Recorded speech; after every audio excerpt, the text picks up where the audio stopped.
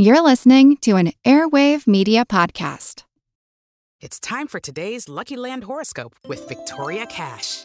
Life's gotten mundane, so shake up the daily routine and be adventurous with a trip to Lucky Land. You know what they say, your chance to win starts with a spin.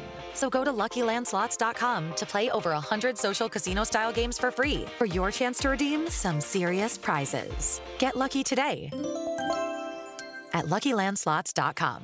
Available to players in the U.S., excluding Washington and Michigan. No purchase necessary. VGW Group. Void where prohibited by law. 18+. Terms and conditions apply. Hey, Katie. Well, hello, Nathan.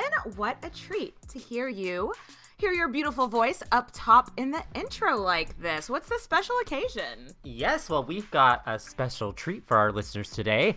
An episode from our Patreon vault. Ooh, from the vault. Yes. Okay, so if you were listening to our last episode in our Margaret Beaufort series, we revisited The Princess in the Tower. And we figured we would bring back one of our Patreon episodes way back when in that magical year of 2020. Yeah, right. So grab a drink and get ready for the drama, mama. And hey, if you are just joining us, if this is your very first Queen's Podcast episode, welcome. But do be warned that explicit rating is there for a reason. We curse like sailors. So if that's not your thing, this is not gonna be the fucking show for you. Cheers, bitches! Hi, this is Katie. And this is Nathan. And you're listening to Queen's Podcast, the show about badass women in history.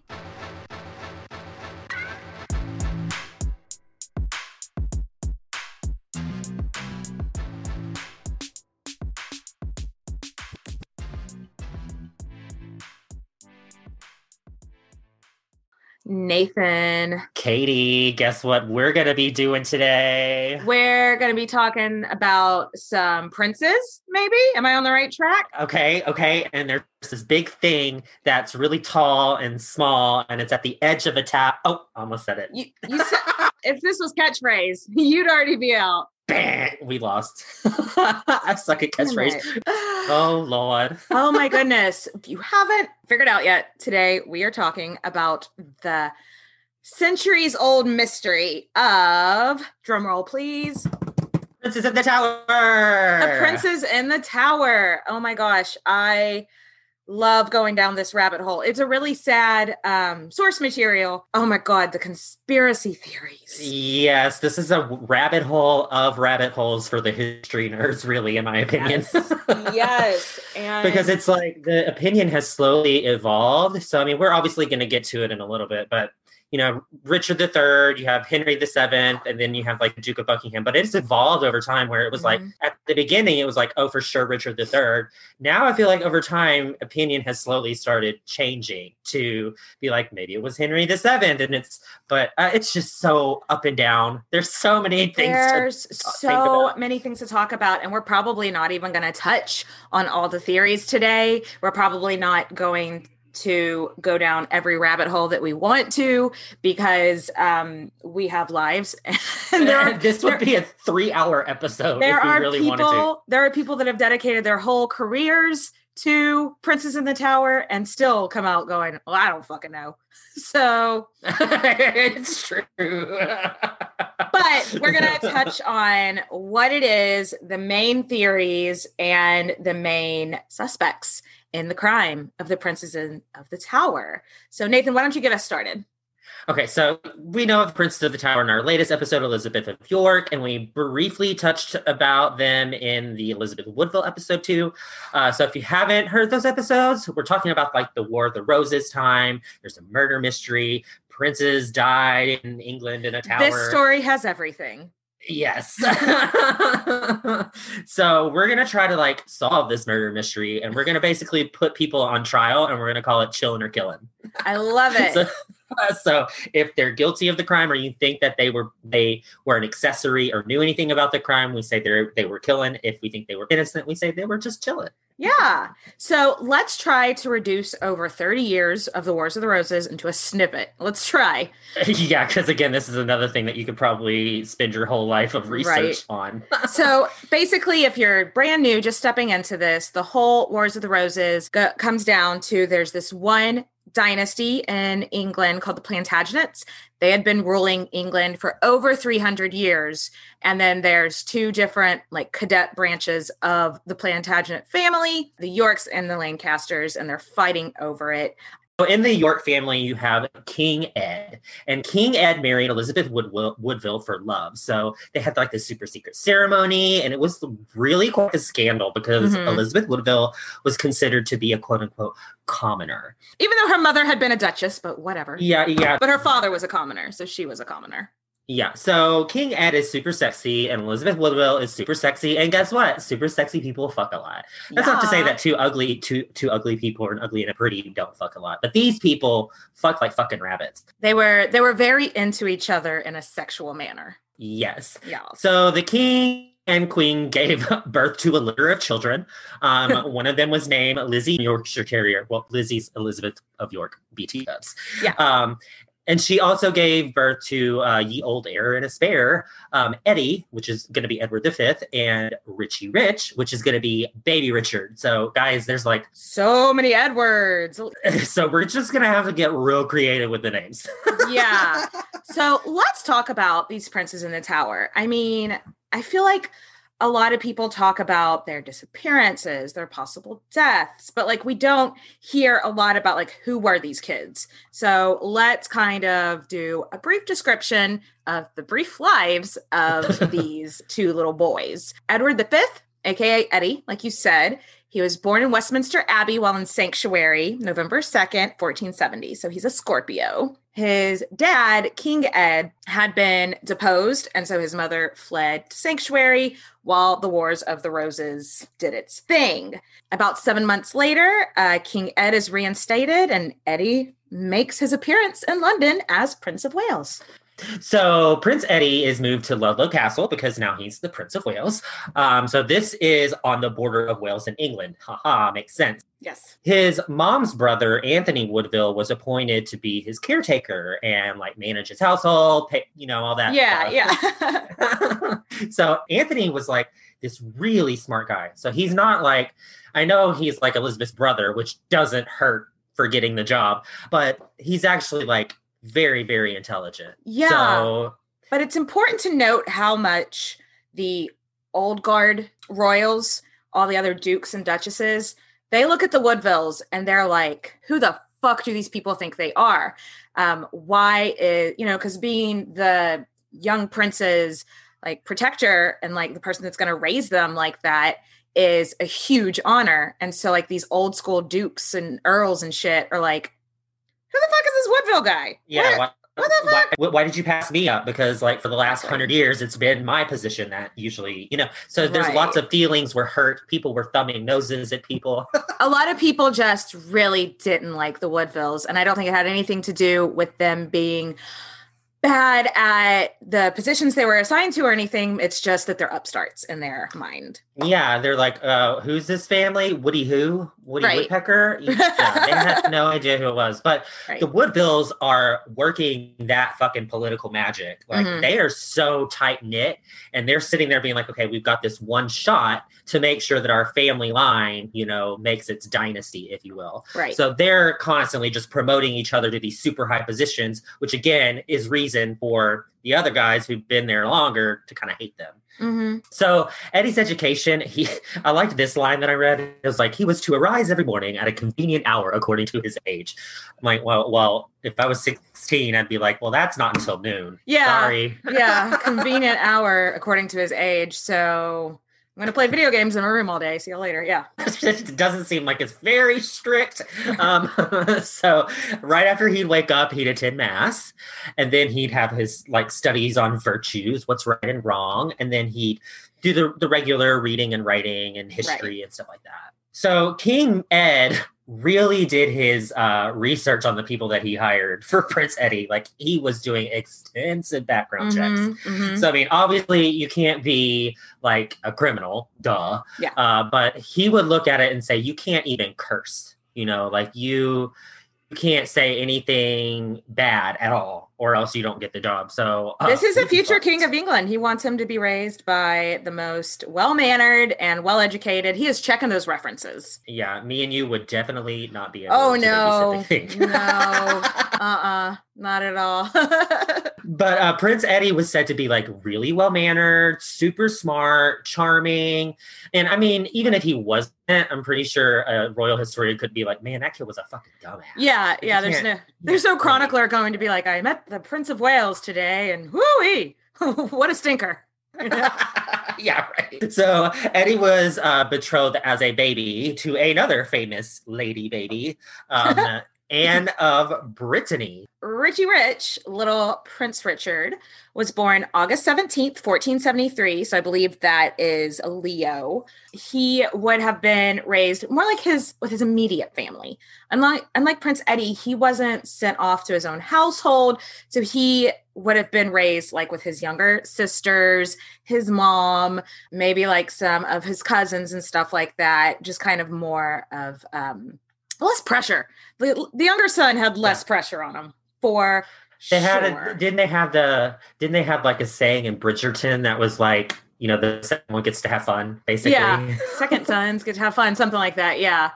And before the whole Princess in the Tower debacle, he really didn't know his brother Edward, because Edward pretty much, little Eddie only came home for like Christmas and Easter, and that was like it.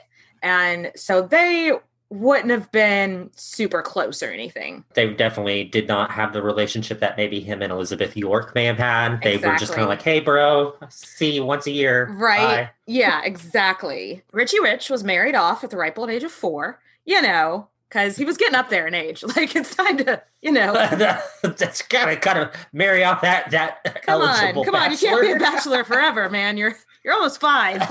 And she was a rich heiress, Anne de Mowbray. Yeah, and there's a picture online of allegedly the wedding. The portrait from their wedding day. Oh my!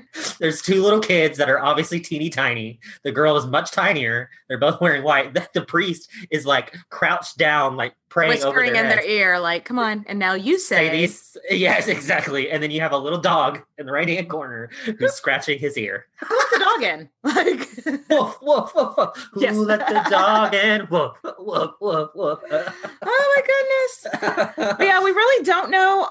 That's about the extent of our knowledge on little baby Richie. We know that he went into Sanctuary, the sequel, the second time that Elizabeth Woodville took a bunch of her kids to Sanctuary. He went with them, and then later was brought to the Tower of London. But yeah, so let's hop from their backstory into their disappearance. Yeah, so we gotta like set up the story to lead up to the crime, so you kind of get how everything happened, establish a timeline, basically. Totally. So King Ed's health was not good at all. So he's like binge drinking and binge eating, which is like the worst night ever. No, it's not good for him. Like, there were stories that I read where he would like eat until he threw up and then would eat again, like right afterwards. I mean, it is the grandfather of Henry VIII. So yeah, and is that like that's an eating disorder, right? Just that's bulimia. Yeah, yep. Binge eating. Basically. Well, there's binge eating disorder. I don't want to talk about eating disorders. No, me neither. But King Ed might have had one. Yes.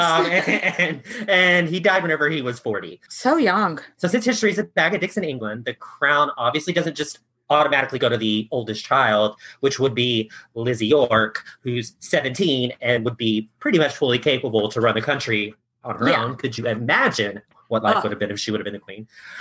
But she had this vagina thing going on, which we can't have that. But she has a vagina. I mean, all bets are off. She's not capable. She's hysterical. She's hysterical. Her hormones could just kick in, and I don't know. She could behead a lot of people. Looking at you, Henry VIII. Anyway, Prince Eddie, he's the heir. So he's only 12. And as we've learned in like our past episodes, a 12-year-old usually isn't fit to rule England. Because, I mean, that's like whenever you're in 7th grade. And could you imagine someone in 7th grade ruling England? Oh, my God, no. So what you have to do is you have to appoint a regent. And King Ed really liked Game of Thrones. So he called it the Lord Protector of the realm. And Richard III, who also really liked Game of Thrones, was thrilled and honored to accept the award from his brother, the king. So I hope that's how it went down. Yeah, after all this like Game of Thrones talk, the heir apparent, Eddie, needed to have his coronation because that was just, they would have these huge ceremonies to show the people of London, one, for all the rich people to get out there and like wear their jewels and be fancy, but two, to like show the people of England, like, this is your new king, make him visible.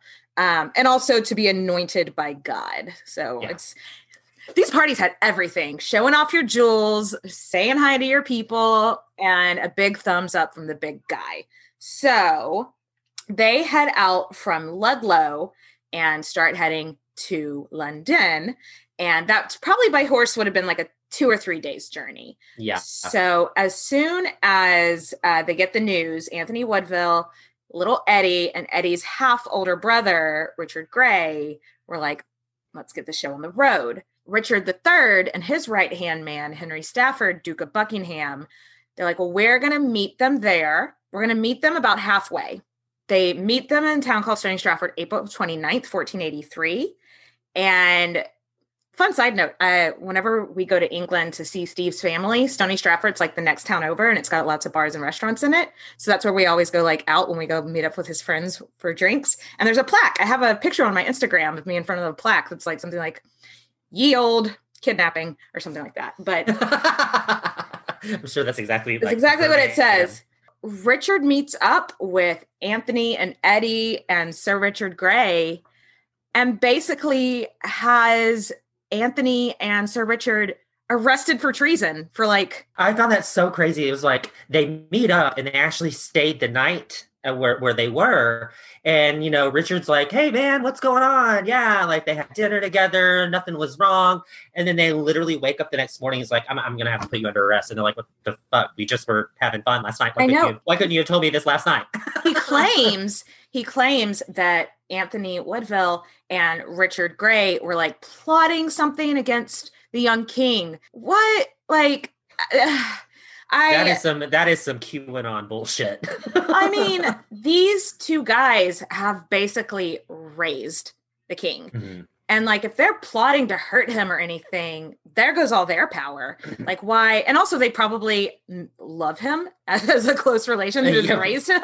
Right. I don't think Anthony Woodville or Richard Grey were doing anything nefarious whatsoever. And also Prince Eddie doesn't know his Uncle Richard like he knows them. Yeah, that was something that was really like he it's not like he saw Uncle Dick, Richard III, every like Christmas and Easter like he saw his brother. He never saw him. No, like they probably met before at some point, but they didn't have a relationship. So how scared must you be being this little 12-year-old kid already probably freaked out that you got to go be king now, and like the only people you trust have just been arrested for allegedly harming you? So I was doing research on this and I found that at this point, Prince Eddie starts complaining about his health and it could legitimately be that he has health problems, mm-hmm. but it also could be that stress manifesting itself as a health issue. You know what I mean? Like, because that is a possibility. We know stress can cause a lot of problems and make things worse on any sort of illness that you may already have. You could give yourself an ulcer from stressing out too much. Totally. Yeah. Yeah. So I really found it interesting that, he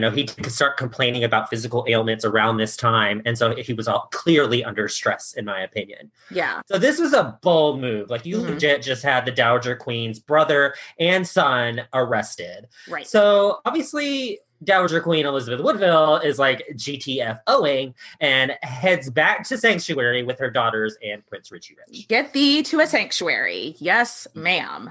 Good old Uncle Dick, he's Richard III, says that he's simply, I'm just escorting the next king to safety because we got to get back to London. I'll keep him in the Tower of London. It's kind of customary to do that just to keep him safe before his coronation.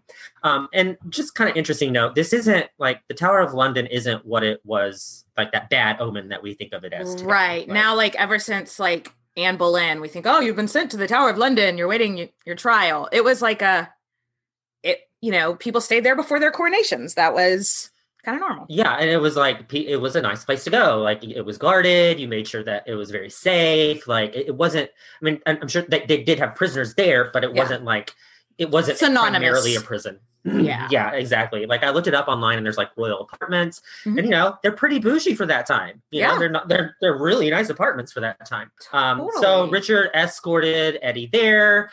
You know, whenever he's escorting him there, it wouldn't have raised too many eyebrows, basically. Right. I mean, they may have been like, did he really just have the king's brother arrested and eventually beheaded? Yeah. Eddie's coronation keeps getting pushed back. Like, first it's supposed to be May 4th, because the King Edward IV died in April. So first, the coronation was supposed to be in May. And then, oh, you know what? We're going to push it back to end of June.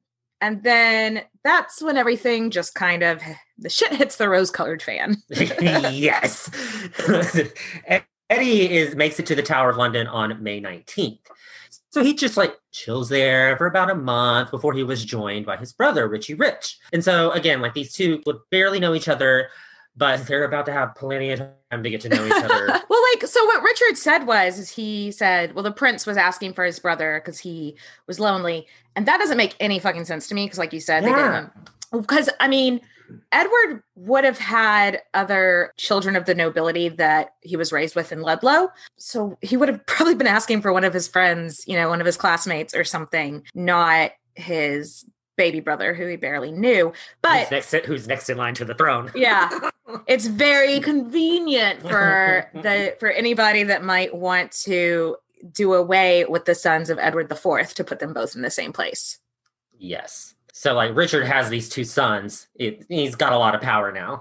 So Richard III ended up to get Richie Rich. He surrounds Westminster Abbey, and like, he sends like a little text to Elizabeth Woodville's like, hey, you up? And he's like, you should send Richie Rich down. We need to go take care of him and send him with his brother. And Elizabeth's like, I don't think so. Like, I'm 99.99% sure. She's like, hell fucking no. Yeah. But she also doesn't have much power because, like, Richard, Uncle Dick, has the castle surrounded. You know, her husband, back in the day, even though someone claimed sanctuary, her husband just barged on in and got him and killed him. Yeah. So technically, Uncle Dick could just barge on in, grab her, kill her, and take her children. All of her children. First of all, there's this whole conspiracy that Elizabeth Woodville switched Richard out with some, like, little boy that was just, like, hanging out in sanctuary as well or something, and said, yeah, this is baby Richard. Uncle Dick wouldn't have known the difference because he wasn't super close with the children of Edward IV. But that's very convenient. But then another thing is, people who are Richard III advocates are like, if she really thought that her sons were in danger with Richard III, she wouldn't have sent baby Richie Rich. But he's already killed one of her sons when her gray son and her brother Woodville got sent to prison. They got executed. They were executed by this time. So she knows he's capable of killing one of her sons. I feel like people forget about her gray boys. That he's fully capable. Richard's already killed one of her children. So yeah, he is not sending him off being like, okay, safekeeping, do. But I also I also don't think she would have had the means. Or just switch them out. Yeah, I really don't think she had the means at that point. And it's alleged, well, it's not alleged, but Uncle Dick ended up sending the same bishop that married King Ed and Elizabeth Woodville. And that preacher's like, I promise nothing's going to happen bad to Richie Rich. And that's whenever she's like, okay, I'll do it. Yeah. So she was reluctant. Yeah. She was reluctant. Like, she did not want to do it. And also he had Westminster Abbey surrounded by armed forces, so that's a big convenient thing too. Yeah. So needless to say, Richie Rich joins his brother in the Tower of London on June 16th, 1483. And hold on to your crowns and clutch your pearls, bitches. Shit's about to get ugly. Oh no. Hey guys, it is Ryan. I'm not sure if you know this about me, but I'm a bit of a fun fanatic when I can. I like to work, but I like fun too. It's a thing. And now the truth is out there. I can tell you about my favorite place to have fun. Chumba Casino. They have hundreds of social casino style games to choose from with new games released each week. You can play for free anytime, anywhere. And each day brings a new chance to collect daily bonuses. So join me in the fun. Sign up now at ChumbaCasino.com. No purchase necessary. VGW Group. Void where prohibited by law. See terms and conditions. 18+. Hello, everyone. You may recognize me as Gabby from the History of Everything podcast. And my name is Brenna, and you don't recognize me from anything yet. Together, we're two scientists who explore all of the weird little questions and conspiracies of the universe in our new podcast, Mystery of Everything. Everything has an explanation. We hope. That is what we're here to figure out. We will dive into the science behind many popular conspiracy theories, such as vaccines causing autism, flat Earth theory, and was the moon landing fake? And if so, why the heck would anyone even do that? But it's not just conspiracies. There's a lot of cool mysteries that we will attempt to use science to explain, such as near-death experiences, what made the Vikings go berserk, and can I control my co-host with MK Ultra? Wait, what? Anyway, make sure to check out the Mystery of Everything podcast everywhere where you find your podcasts.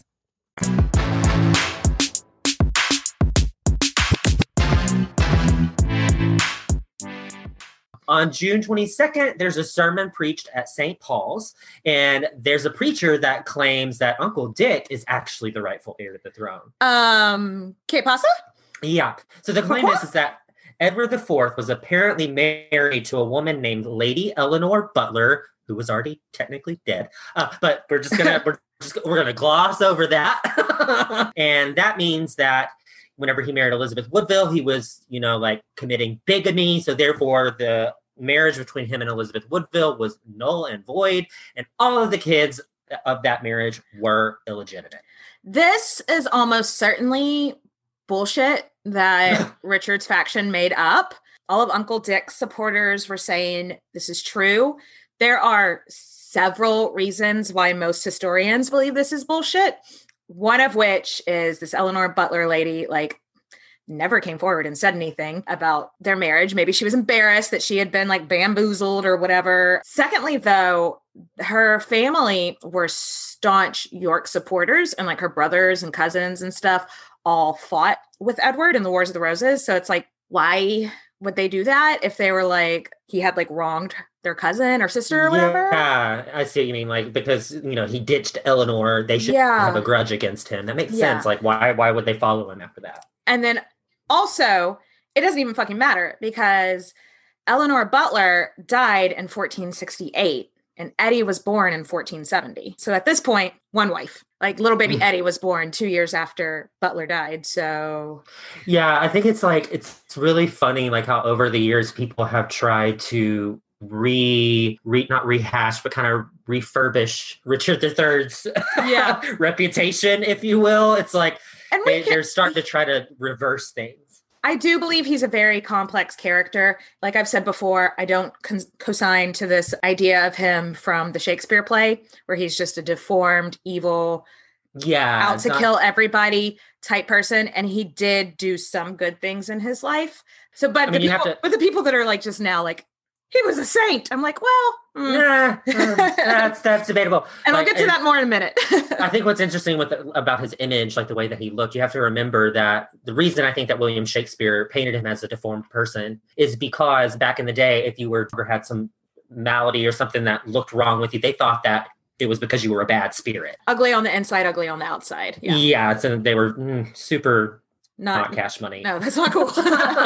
So they claimed that Elizabeth Woodville aligned herself with Henry Tudor, which may happen later. And the reason being is to re-legitimize her kids, if Henry Tudor wins the crown, basically. Yeah. So the reason Uncle Dick was painted as the bad guy was because after the Battle of Bosworth, history is written by all these pro-Tudor historians. So there's always that argument, which I think is interesting, is that people say that because the Tudors won, that's why Richard III is painted so bad. So I always have to play devil's advocate, even though I clearly think Richard III was guilty. I'm going to play devil's advocate and say, at Queen's Podcast, we always say history's a bag of dicks. Mm-hmm. Well, that's kind of what this is. It's history is written by the person that wins the battle. Yeah. And it's typically a man, and it's typically, the winner. And right. It makes me think of Boudica and Cleopatra and all of those people, Right. The only accounts we have from them are after they're dead, mainly from people on the other side. And also, I don't think William Shakespeare ever meant for his play to be taken as a historical fact. It's entertainment. I mean, he knew that he was writing something that would be popular and that had real people, but I don't think he was a historian. And Secondly, first person to like really write down the story that Richard III had them smothered with pillows was Thomas More. Mm-hmm. Thomas More would have been about 3 or 4 years old when the princes went missing. So it just reminds me of like, yeah, he's writing what he's heard from court and stuff like that. But it's like a game of telephone, like more and more gets added onto it as it gets handed down. So, and the people in court for Sir Thomas More were all Tudors at the time. So that's all his history was from, his Tudor family. Right. So to add to this was an accusation of treason by Uncle Dick. So he accused William, the Lord of Hastings, of conspiring with the Woodvilles. So he's literally like trying to get everyone arrested, thrown away so that he can take the crown. So Lord Hastings was a hardcore Yorkist. Like he would be the one that's breeding all the Yorkies and just like handing them out to everyone at church. And he would hand them to King Ed and be like, here, you're my BFF. Here's a Yorkie. So. No, King Ed and Lord Hastings were like from back in like old college drinking buddies. Like they were like fucking tight. But as happens sometimes, the college drinking buddy doesn't like his best friend's wife.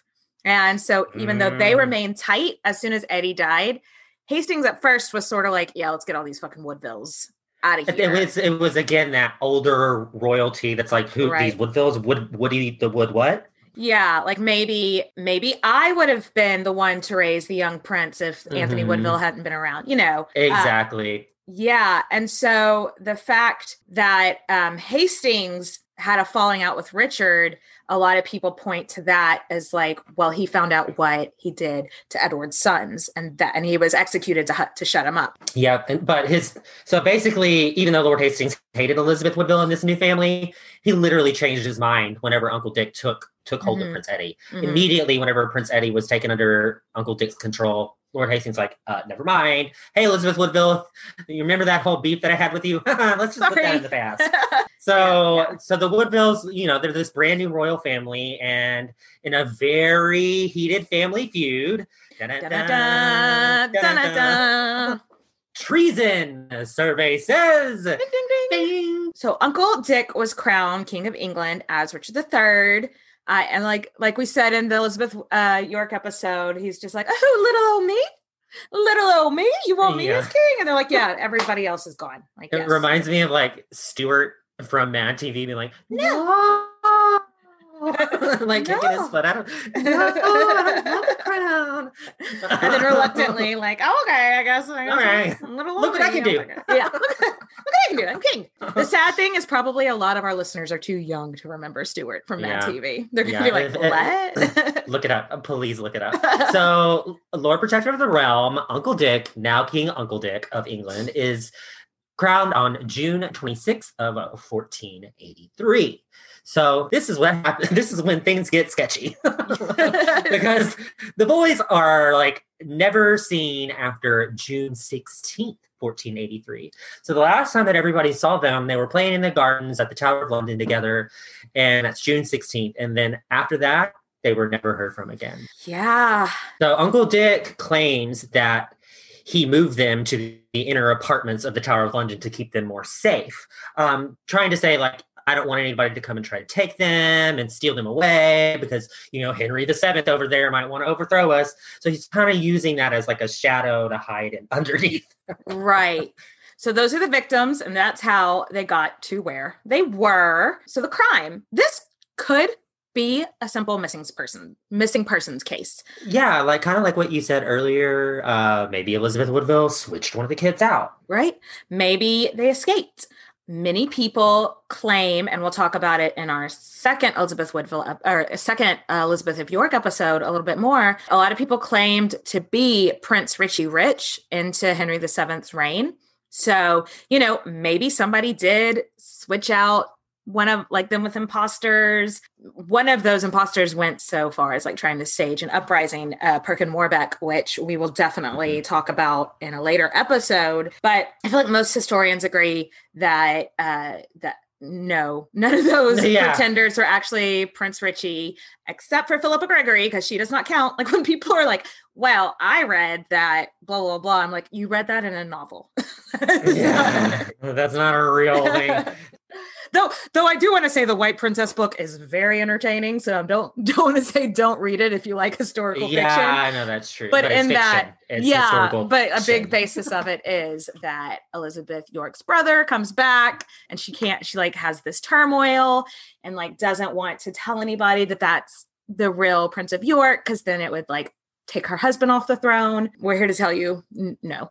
No. I mean, but for real, one of the imposters was so good that Henry VII literally had to pay him off and was like, I can't prove that you aren't, so I'm fucked. So it was. Right. Then there's also the theory that what if the princes just like died of natural causes? You know, it's back in the day. The mortality rate for children is a lot higher. I mean, kind of what I was alluding to earlier was like how Prince Eddie was like complaining of physical health issues problems early on. Yeah. Yeah, it was this. He was complaining of jaw pain, which could be a legitimate claim. And that would indicate a jaw infection, which is fatal in the 15th century. Like you don't get past that. So what if Prince Eddie dies on Uncle Dick's watch and Uncle Dick's like, oh my God, what the fuck do I do? Oh my God. Because Prince Eddie allegedly was like saying prayers like it was the end of his life. But you could say he's doing that because he's afraid that Uncle Dick's going to kill him. Yeah, you know, they're good. Also switch that and say, you know, was it because he was sick? So, or maybe just because he's also raised in a time when you prayed all the fucking time. Like they were very religious back then. I don't completely rule out the fact that maybe they died of natural causes. Maybe they caught a cold and then the other's brother caught the cold and they died of natural causes. And the Richard establishment was afraid to make an announcement because of all the conspiracies that could have come from it. And they were, exactly. So people, even if it was of natural causes, people would still say, well, they wouldn't have died if you wouldn't have taken them to the Tower of London. Exactly. Yeah, so there was an attempted, like, almost uprising, a coup to rescue the princes. And I think this is a pivotal moment in my terms of theory of what happened. So around July of 1483, there's some Yorkie loyalists that attempted to rescue the princess in the Tower. So typically these sort of royal rescue attempts mean you just like paid off one of the guards and the guards was like, hey, I'm going to let you go. Run. There's someone waiting for you down there. Run. So it was well documented that this plan was completely foiled. But, you know, we did mention in our Elizabeth York episode that it was possible maybe there was like a relocation done. Mm-hmm. And during this relocation, one of the princes or both of the princes die. But like I said earlier, Uncle Dick wouldn't say anything because it would still make him look like the bad guy. Exactly. All you need is a few minutes to start your day off with something historic when you listen to the This Day in History podcast. Every day there's a new episode for you to listen and learn about what happened that day way back when. Today could be the day a famous mobster met their end, or the first milestone for humans in space. Who knows what history today holds? Find out when you listen and subscribe to This Day in History wherever you get your podcasts. That's This Day in History wherever you get your podcasts. Hello everyone, Stakuyi here. And I'm Gabby. And we are the hosts of History of Everything, a podcast which you can probably guess by the name is, well, I mean, it's about everything. Do you want to know why people thought potatoes were evil and would give you syphilis? Are you curious about all the stories of the terrible and stupid ways that people have kicked the bucket over the years? Do you want to hear tales about all of the different badasses of history and the lives that they had brought to life? Well, if so, then look no further. History of Everything is just the right podcast for you. It's available on Spotify, Pandora, and anywhere else that you get your podcast from. Join us for some fun and just see how weird and wacky history can be.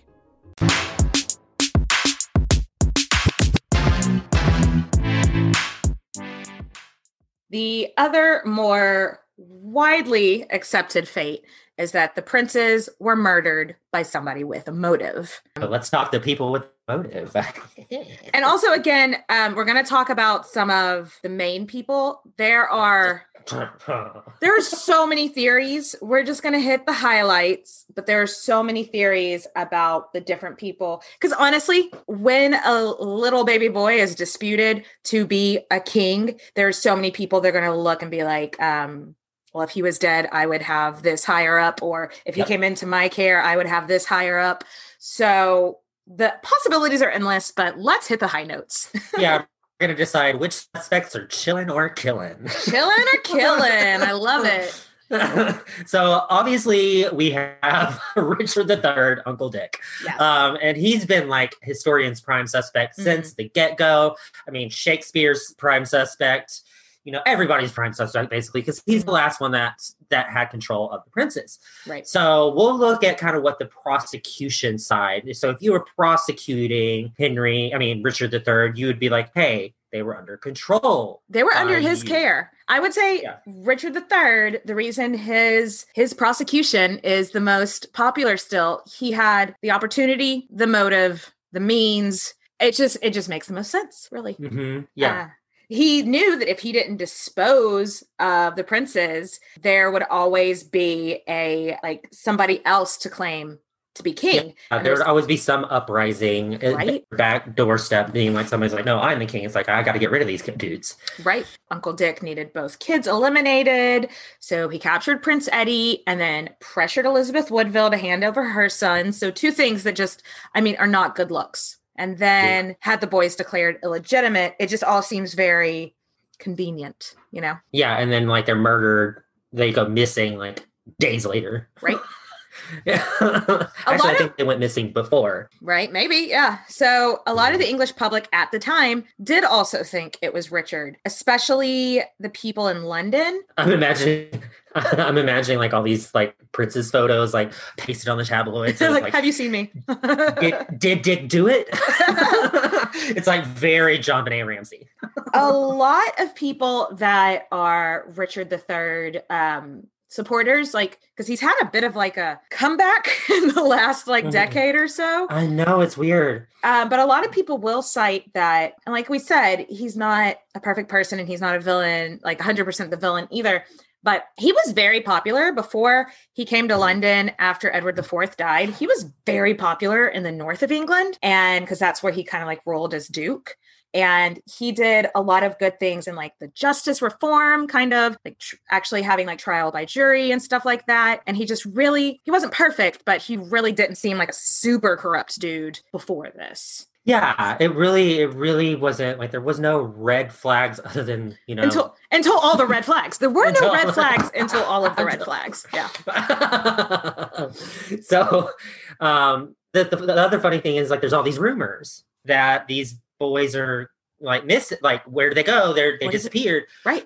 Richard III could have just brought them out of the Tower of London and been like, here you go, they're still alive. You know what I mean? Yeah. So why on earth didn't he just bring them out to show that, hey, they're super safe in this super secret place? Right. But shortly after, the alleged boy's murder, Uncle Dick's right-hand man, the Duke of Buckingham, leads this revolt against Uncle Dick. Mm-hmm. The theory is that the Duke of Buckingham was so pissed off that the king killed these innocent boys that he ended up trying to align with Henry Tudor to get Richard III out of the way. Right. So it basically was, him trying to be like, I'm not cool with this. I'm out. Let's turn this over. And Richard just basically foiled this whole overthrow and ended up executing the Duke of Buckingham. So red flags starting to pop up. Well, the Duke of Buckingham had his own claim to the throne. Yeah, I think we're going to get to that one. Yeah. He's something else. This theory and this line of thinking, it's oh, I was ride or die for you, Richard, until you started killing some babies. Yeah, right. That might be a reason to stop following somebody. Right. Oh, also, did we mention someone actually confessed to killing the princes in the tower? Allegedly. Yes. So his name is James Tyrrell, and he was a prisoner under King Henry VII. So this is after Richard III was dead. And Tyrrell admits to the crimes, and, he describes that, the bodies were disposed under a staircase in the Tower of London. But keep in mind that Tyrrell admitted to this while being tortured. So right. You kind of have to look at that whole false confession thing. I mean, people falsely confess without being tortured. Right. So imagine being tortured. Also, James Tyrrell didn't have access to the Tower of London. So it's not like he could have just walked right on in and killed the kids. He would have had to... Somebody would have had to let him in. Somebody would have said, exactly, here's the keys to the prince's rooms. Here, he wasn't some big shot that would have had access.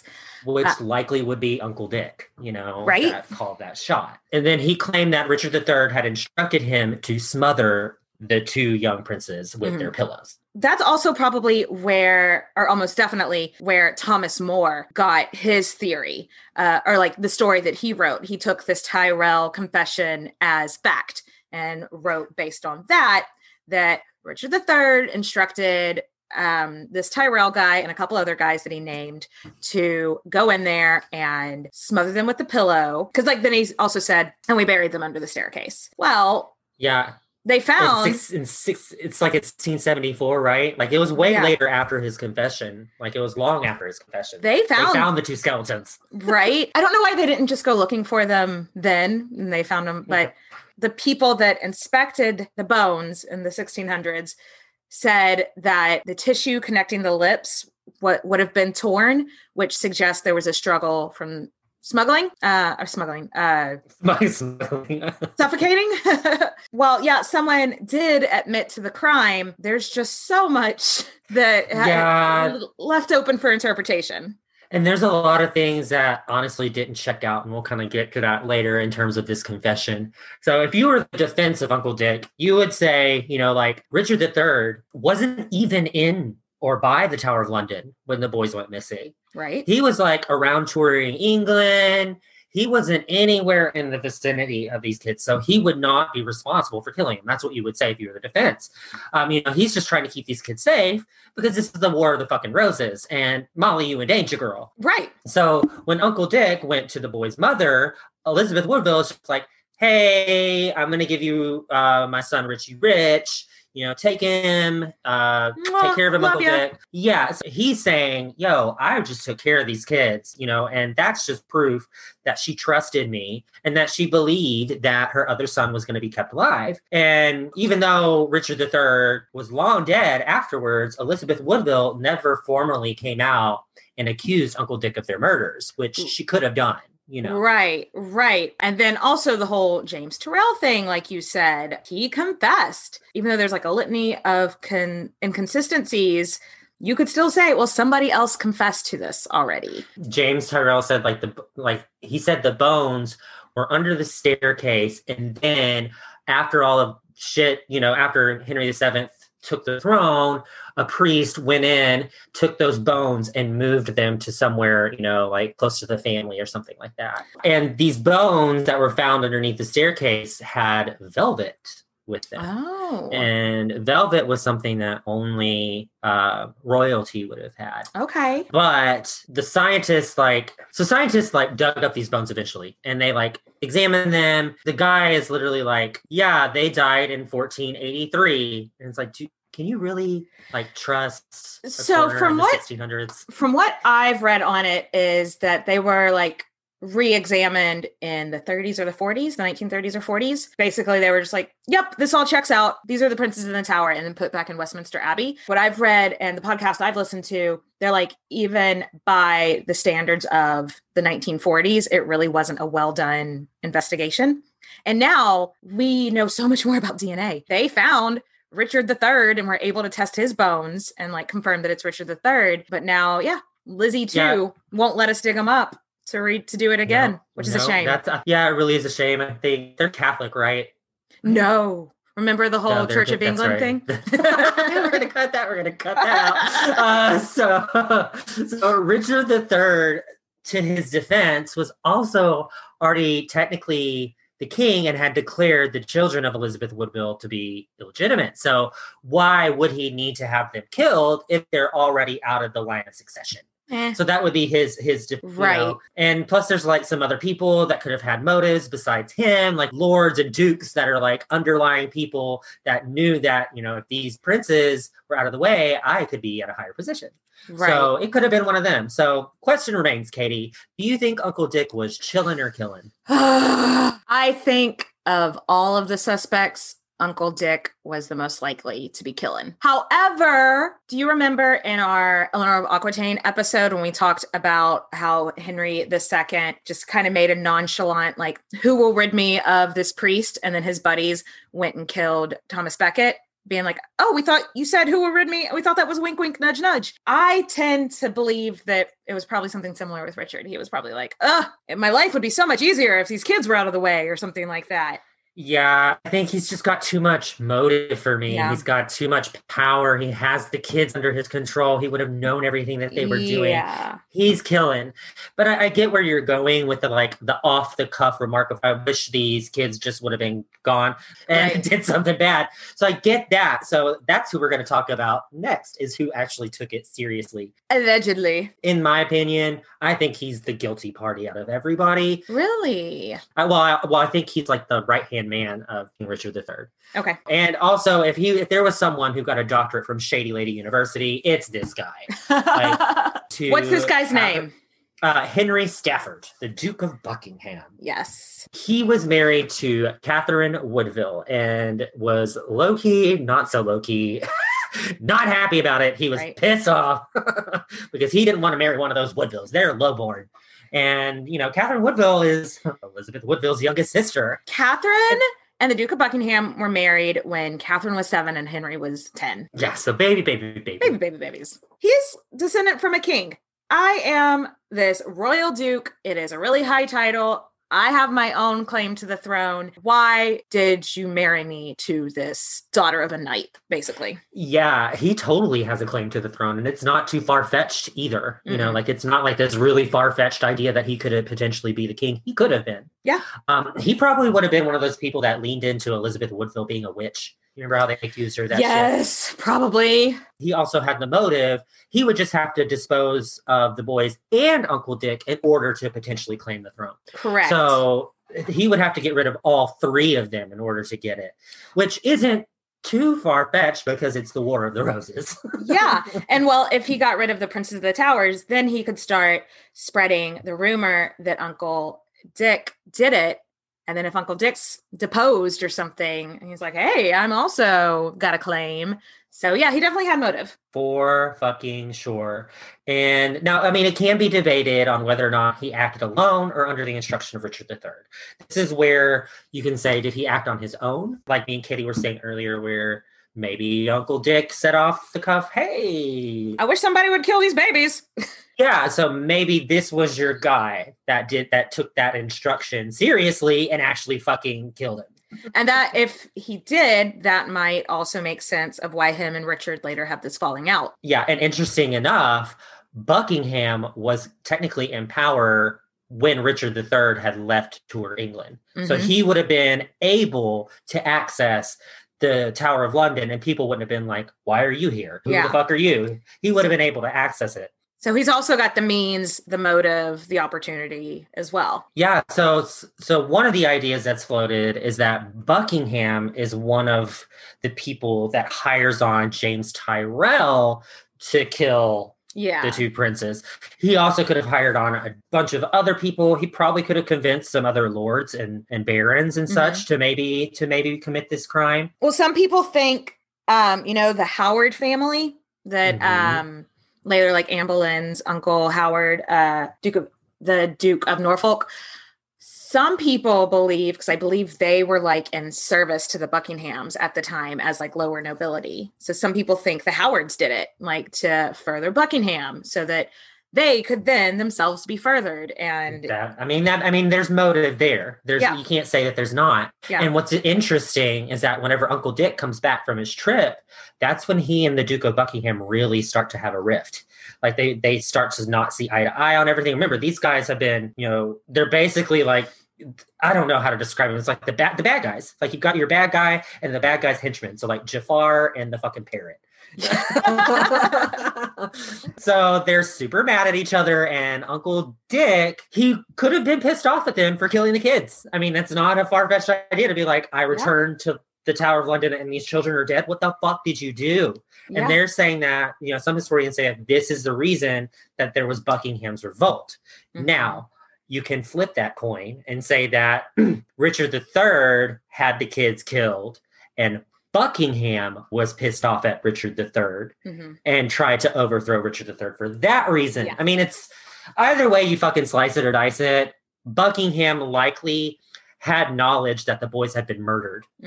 I feel like he would have known. So either way, if you believe that he actually helped or didn't help in the murder. He was definitely an accessory or like someone who knew it but didn't say anything to stop. But we'll never know because Richard had him accused of treason and beheaded. Yep, treason, survey says. Treason, ding, ding, ding, ding. Head logged off. So the defense of the Duke of Buckingham, it would be that he advised Richard III not to have the children murdered, and that's why he rebelled. Or he was just working on the orders of his king. He couldn't not do what his king tells him. Yeah, so he had to do this because he knew that Uncle Richard didn't want to have the kids killed under his watch. Yeah. Under his eye. Under his eye. Oh my God, was that a Handmaid's Tale reference? Yes. Wow. Blessed be the fruit. Oh. I miss Handmaid's Tale. I know. So even though technically Buckingham could have executed the crime on his own, Richard III is gonna be implicated on this because I'm so on the fence. He's pretending that these kids are alive up until 1485. Like, I'm on the fence too because it's like he's this king's right hand shady lady. Yeah. Like, how could you not know about it? But at the same point, Richard III is like trying to cover up for it. Right. You know what I mean? Chilling or killing? What do we think? I want to say killing, but I want to play devil's advocate and say chilling and say maybe he just had no idea. I just really don't know. It is so hard because he was his right-hand man, but something inside me just tells me chilling. And then that's when he found out that Richard had the princes killed is what started the uprising. The Buckingham's rebellion. The Buckingham's rebellion, because he went to Henry VII at that point and was like, "Hey, let's overthrow Richard III because he killed these kids." And whenever that fell through, obviously.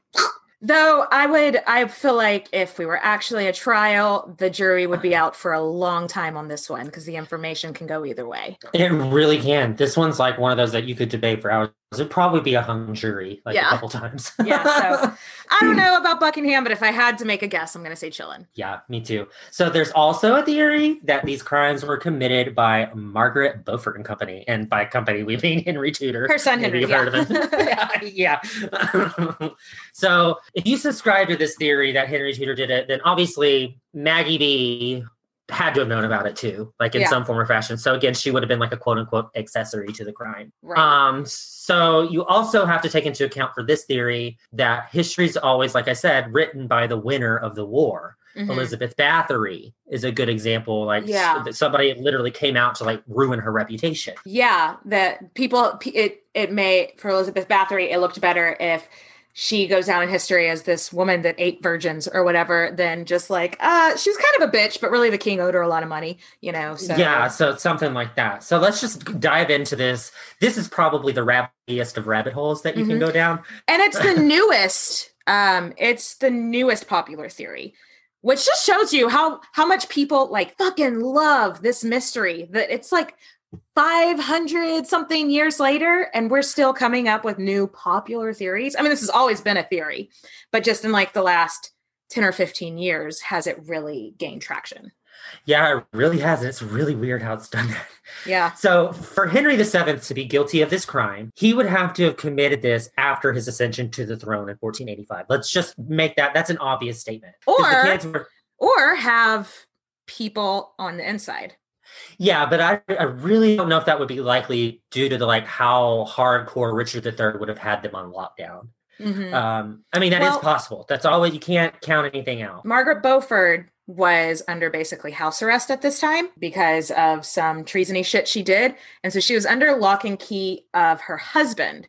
So one of the theories is the husband acted like he was a staunch, Richard supporter and was like, I'm going to lock my wife up, but then really kept doing her dirty work for her because he was high up. That makes sense. And I mean, she convinced Elizabeth Woodville that she's like, okay, the prince is already dead, honey. You got to accept this. So she's even using the prince's deaths at that point as a leverage to be able to get Elizabeth Woodville and the other Yorks on her side. Yeah. So I mean, it even adds to her being this, she also is a culprit in this. She could be someone that would consider this a crime, but she did it at the end of the day for her son. which is what, she's gone down in history for. She also, at that point, secured a marriage arrangement between her son, Henry VII, and Elizabeth of York, like we talked about in the Elizabeth of York episode. So obviously, Henry will be the king and marry Elizabeth's eldest daughter, since the princes are dead, and they'll rule England at that point. Right. So I'm just imagining, like, what would have happened if Henry VII strolls on up to the Tower of London, opens the door, and the princes are like, "Hey!" And he's like, "Oh." Because that basically would negate the entire treaty that he had with Elizabeth Woodville. Because that was based on the premise that the sons were dead. And if the sons weren't dead... And also, now he's not going to make Lizzie and her sisters legitimate again, because then that would make these boys legitimate again and the next kings. So this theory then would be that the princes were alive, and then Henry rocks up and sees them and then has them unalived. Unalived? Is that how we... Yeah. So, I mean, this is like, assuming that Uncle Dick didn't just kill the kids, but this is a really nice theory where it's like, it makes sense, because I'm going to keep driving it home. History is written by the winner. And if Henry Tudor would not have wanted blood on his hands, he wouldn't have wanted people to know, hey, Elizabeth of York, I killed your brothers. Like, it's not a good way to start out a marriage. Right. I had your brothers killed. Also, Henry VII didn't have a spotless record before. He has some problematic shit on his side, too. Richard III had an illegitimate son who some sources say he had that son killed. There was the Earl of Warwick, who was Elizabeth of York's first cousin. He put that guy in a tower and eventually had him killed. So it's not like Henry VII wasn't ruthless either. You know what I'm saying? Yeah, and I think, like, one thing that I would come to Henry VII's defense on is that at least he put, like, a group of investigators together to try to, like, research it, whereas Richard III never did that. He, like, looked into, like, where they went. However, there are some sources that say those were just people that were in his back pocket and would say whatever he wanted. So that's always, every time there's a theory, there's like 100 ways to discount the theory. So I think that's why it's survived so long. So, he's basically just trying to cover up by saying, oh, yeah, I had investigators say that Uncle Dick did it. And then also, a lot of people point to how they treated Elizabeth Woodville after Henry VII took power. They basically just sent her off to a nunnery to, like, live out the rest of her life, and, like, didn't really give her any money, didn't really let her be part of court life. There's one theory that she knew that Henry did something, and so that's why she's locked away. I think it's more likely that there was still, like, not a lot of love for the Woodvilles in royal life, and Henry was trying to clean up the mess from the Wars of the Roses, and if people didn't like the Woodvilles, let's kind of get the Woodvilles out of sight, out of mind. Yeah, that makes sense. But I mean, the other theory is that he killed her, or he put her away in an abbey and locked her away because she found out that he had the princess in the tower killed. Or his mother did. Yeah. Yeah, or his mother did. And she, at that point, was like, the fuck? Right. And then so they had to, like, put her away and shush her so that she didn't tell everybody. So, I mean, bottom line is, like, the winner of the War of the Roses writes history. So to kind of co-sign to this, you have to believe in that. Totally. So the defense of Henry VII is pretty... He wasn't there. Yeah. Wasn't there. It's not a far-fetched. Like, it just feels like whenever you go through this explanation of making Henry VII the murderer, it's like this really far-fetched idea. So it's like the defense of Henry VII will just be like, that makes no sense. He wasn't fucking there. He was not even present. And the people that say, well, Margaret Beaufort was there, she was present, like we said, she didn't have access to the princes. So she would have had to go, there would have had to been so many people involved in her conspiracy to get people into the tower to do away with the princes or move the princes or whatever, that it's just like once you add that many people into the conspiracy, it just seems so far-fetched to me. Yeah, me too. Like, and another thing is, like, the boys have already been missing. It's not like they were still alive. So Richard III, like we said earlier, had plenty of opportunity to show these boys in public to be like, here they are, they're safe, but he never fucking did. It also means that Henry Tudor would have killed these brothers right before he's getting married to Elizabeth York. And I just don't know, even ruthless people I don't just see how that would not be something that would be told in history. Like he just killed the brothers and married the oldest daughter. Like, yeah, I know it's a very popular theory right now, and there are a lot of people who will die on this hill that Margaret Beaufort and Henry VII had the princes killed. And you are welcome to your opinion. We are happy to hear your opinion on it. I just personally, it just seems so far-fetched on both of their accounts. Yeah, I tend to agree, but I always can play that devil's advocate and be like, but this is just because we were told this was how it happened. Yeah. Henry VII has spent so much of his reign trying to fight off people that claim to be Richie Rich, like Prince Richie Rich. And he wouldn't have had to do that if he knew they were dead. You know what I mean? Right. He wouldn't have paid off that dude. He wouldn't have had to squash all these things and have people go visit these imposters. And yeah, like you said, he spent so much time of his reign trying to squash these little Prince Richie Rich things, which I found interesting that the imposters only went for Richie Rich. But then I looked into it, and it's because Richie Rich was like not in the public eye as much. Yeah, people didn't really know what he looked like. Yeah, so he was easy. He was super easy to be an imposter to impersonate. So it just, to me, if I was chilling or killing on Henry VII, like I really want something in history to pop up so that I can say killing, because then I can be like, whoa, that's some scandalous shit, because that would be the coolest Queen's Podcast episode ever, to like really be like, he actually did it. Yes. So, I mean, that would be really cool, but he's chilling. I don't think that there's any way for them to examine the bones and tell us who did it at this point. But I mean, if they examined the bones and they were like, whoa, this skeleton's from the 1500s, we could be like, okay, it wasn't. These aren't the princes in the tower. Yeah, totally. These are not even the princes in the tower. So I think there's benefit in either way you do it. There's benefit to them. I hope I'm wrong. I don't think we will ever know who killed the princes in the towers. For Henry Tudor and Margaret Beaufort, I think chillin'. I hope I'm wrong. I hope someday somebody is like, we found a letter from Richard III to somebody that's been hidden all these years. I hope something more evidence does come up one day. And if it does, you'll hear about it here on Queen's Podcast. Yeah, I know, because that, to me, that would be the most fascinating story. That would be. And that would be something that we would be like, oh my God. Yes. Love it. Oh, well, Nathan, this was exhausting, but this was a great way to start off our first Patreon episode of 2021. Yeah. Holla. All right. Well, Hope you enjoyed listening, guys. Judy was boring. Hello. Then Judy discovered ChumbaCasino.com. It's my little escape. Now Judy's the life of the party. Oh, baby, mama's bringing home the bacon. Whoa, take it easy, Judy. The Chumba life is for everybody. So go to ChumbaCasino.com and play over 100 casino-style games. Join today and play for free for your chance to redeem some serious prizes. ChumbaCasino.com. No purchase necessary. Void where prohibited by law. 18+ terms and conditions apply. See website for details.